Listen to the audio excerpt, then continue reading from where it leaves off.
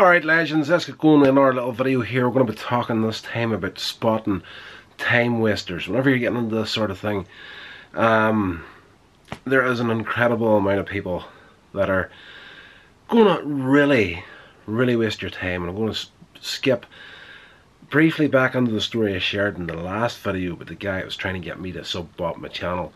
So if you haven't seen that, go and check it out. So I'm going to share what happened at the beginning of this meeting, and this is something that if you start to notice these sorts of things quickly, it's going to really help you in the long run and not getting involved with some people and projects. That meeting, when it was set up, the guy called me up and he said, come down here, I want to talk to you, I've got something to run past you. The ins and outs of that meeting were on the last video, so check that out. But the beginning, when I got there, a couple of things, red flags when you get into something, dead giveaway. These people are going to waste your time when they get there. If it's all about them from the word go. Now, right now, if someone called me up with the same thing, meet me at a certain place, if someone wants to work with you and they're genuinely interested in helping you out, they are going to make everything as simple as possible for you. Now for me, if I want to get someone to act in a short film or collaborate in a video, I am going to go out of my way to make things as easy for these people as possible. I'm literally going to kiss their ass. It's as simple as that. They're doing you the favour. You might see yourself as the big YouTuber or the big independent filmmaker and whatnot, but at the end of the day, the people that are working with you are the people that are going to get you to the places where you want to go. If you're collaborating with someone, you know, you're working for them, even though it's something for your channel. At the end of the day, you're looking at it as if you're working for them. So if I called someone up and I wanted to make a meeting with them, I'd be like, where is suitable for you to meet? But this guy in this circumstance was, I was going to say situation there, but I'm getting very aware that situation is a serious Northern Ireland word, so I'm trying to not use situation quite as often. But this guy calls me up and he's like, I want to meet you at a Starbucks at a place in Corey in Northern Ireland. Now, that meant I had to jump in the car, drive for 25-30 minutes, park up, go and meet him. You're talking about probably by the time everything's done and dusted, you're 45 minutes by the time you get parked and get into the town and whatnot, everything's sorted out. But this guy, literally lived a 4-5 minute walk from Starbucks. So there's a red flag for you. Very small, minute one. You'll think it doesn't make any difference in the big grand scheme of things, but when you get into this for a bit, you start to realise these little things. He wants to make it as simple for himself and not for you, and he's the guy trying to get you to work with him, sort of a deal.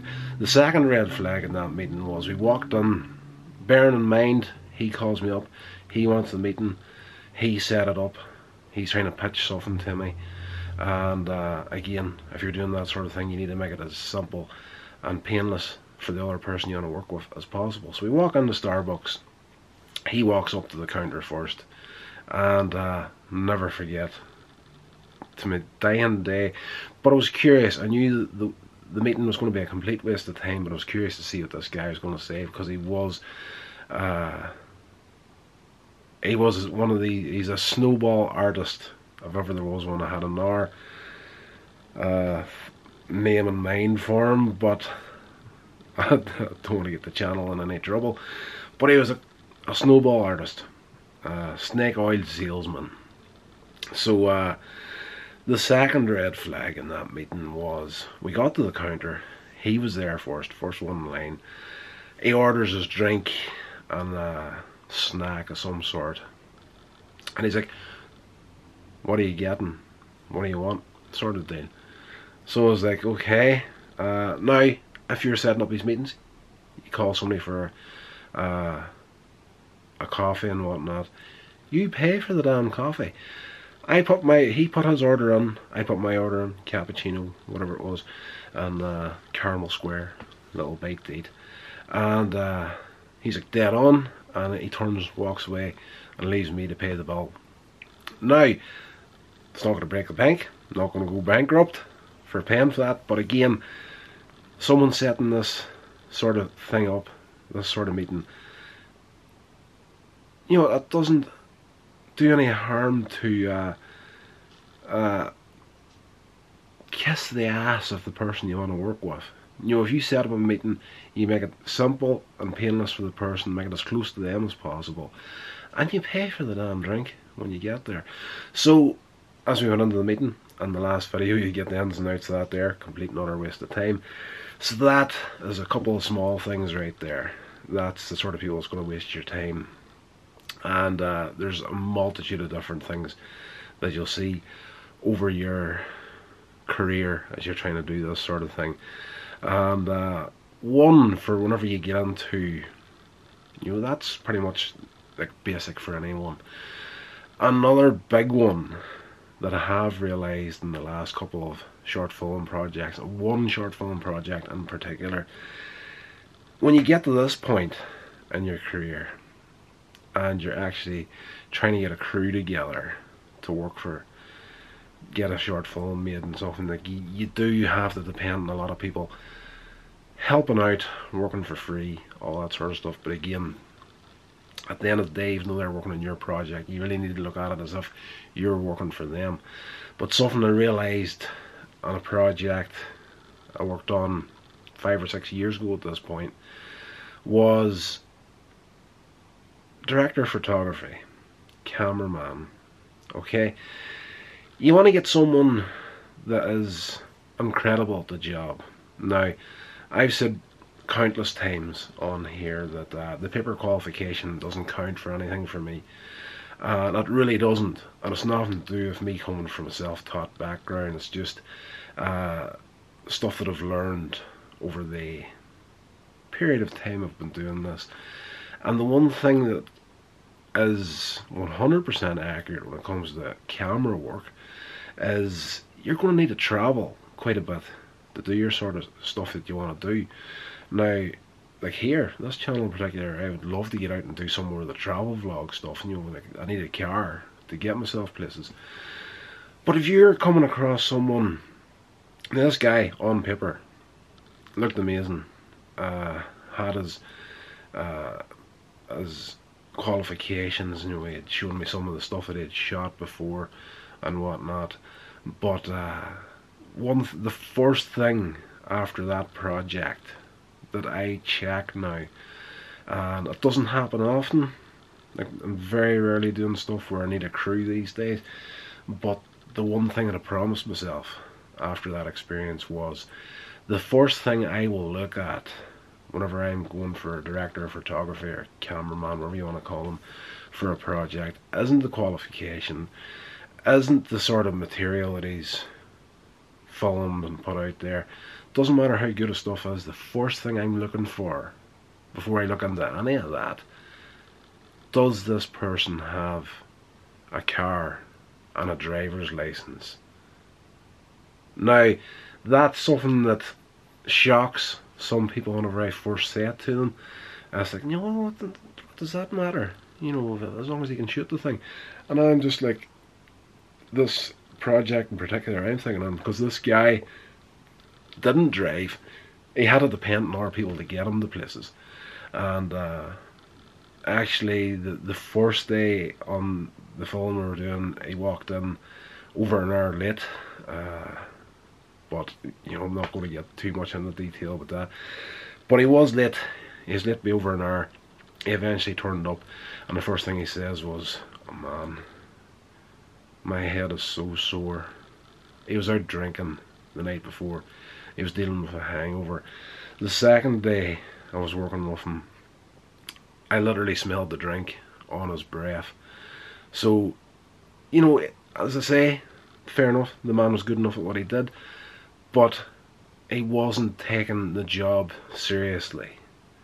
And it doesn't matter what the qualifications are, if the driver's license isn't in there. That's not to say that everybody that doesn't drive is going to turn up to a set drunk, but this guy did.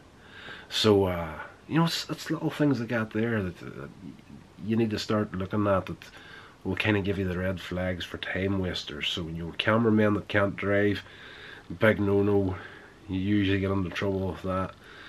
People that setting up meetings that are just in tune of their own sort of motivations and whatnot. That's just a couple of examples of the sort of stuff that I'm talking about. So, get that mentality into your head as quick as you can, as early as you can, and even at the youngest age, like even in YouTube and whatnot, like just to kind of bounce off the last video again, just the people that are constantly looking for the shortcuts, just get good at finding those red flags, and that's a big time saver at the end of the day. But in all fairness, it does get you a bit of a reputation for being maybe hard to work with, but at the end of the day, you want everything to be as smooth and everybody working with you to be as reliable and dependable as possible. And time wasters and people trying to scam you out of money and whatnot, and people just not taking it serious is incredibly frustrating after a few years. And again, the vast majority of people that started out around about the same time as me aren't creating anymore for one reason or another, and it's just, I don't know, it's incredibly difficult to get someone, no one's ever going to have the same passion for a project that you're going to have, but it'd be nice for once to actually come across someone locally that was as serious as I am at the stuff that I do. It's getting very, very difficult over here at the moment to find anyone to collaborate with. It's insane. It really is. It's frustrating as, oh man, it drives me insane. It really does. Just cheating and time wasting. It would drive you to drink. But anyway, that was just a few thoughts on the subject. I'm sure if I racked my brains I could find a heck of a lot more examples than that, but that's hopefully giving you a bit of an insight into the sort of stuff that you should be keeping an eye out for. There's so many things that is red flag material. Just start getting good at looking for it. This has been a production of Coins Age Media. Thank you so much for listening.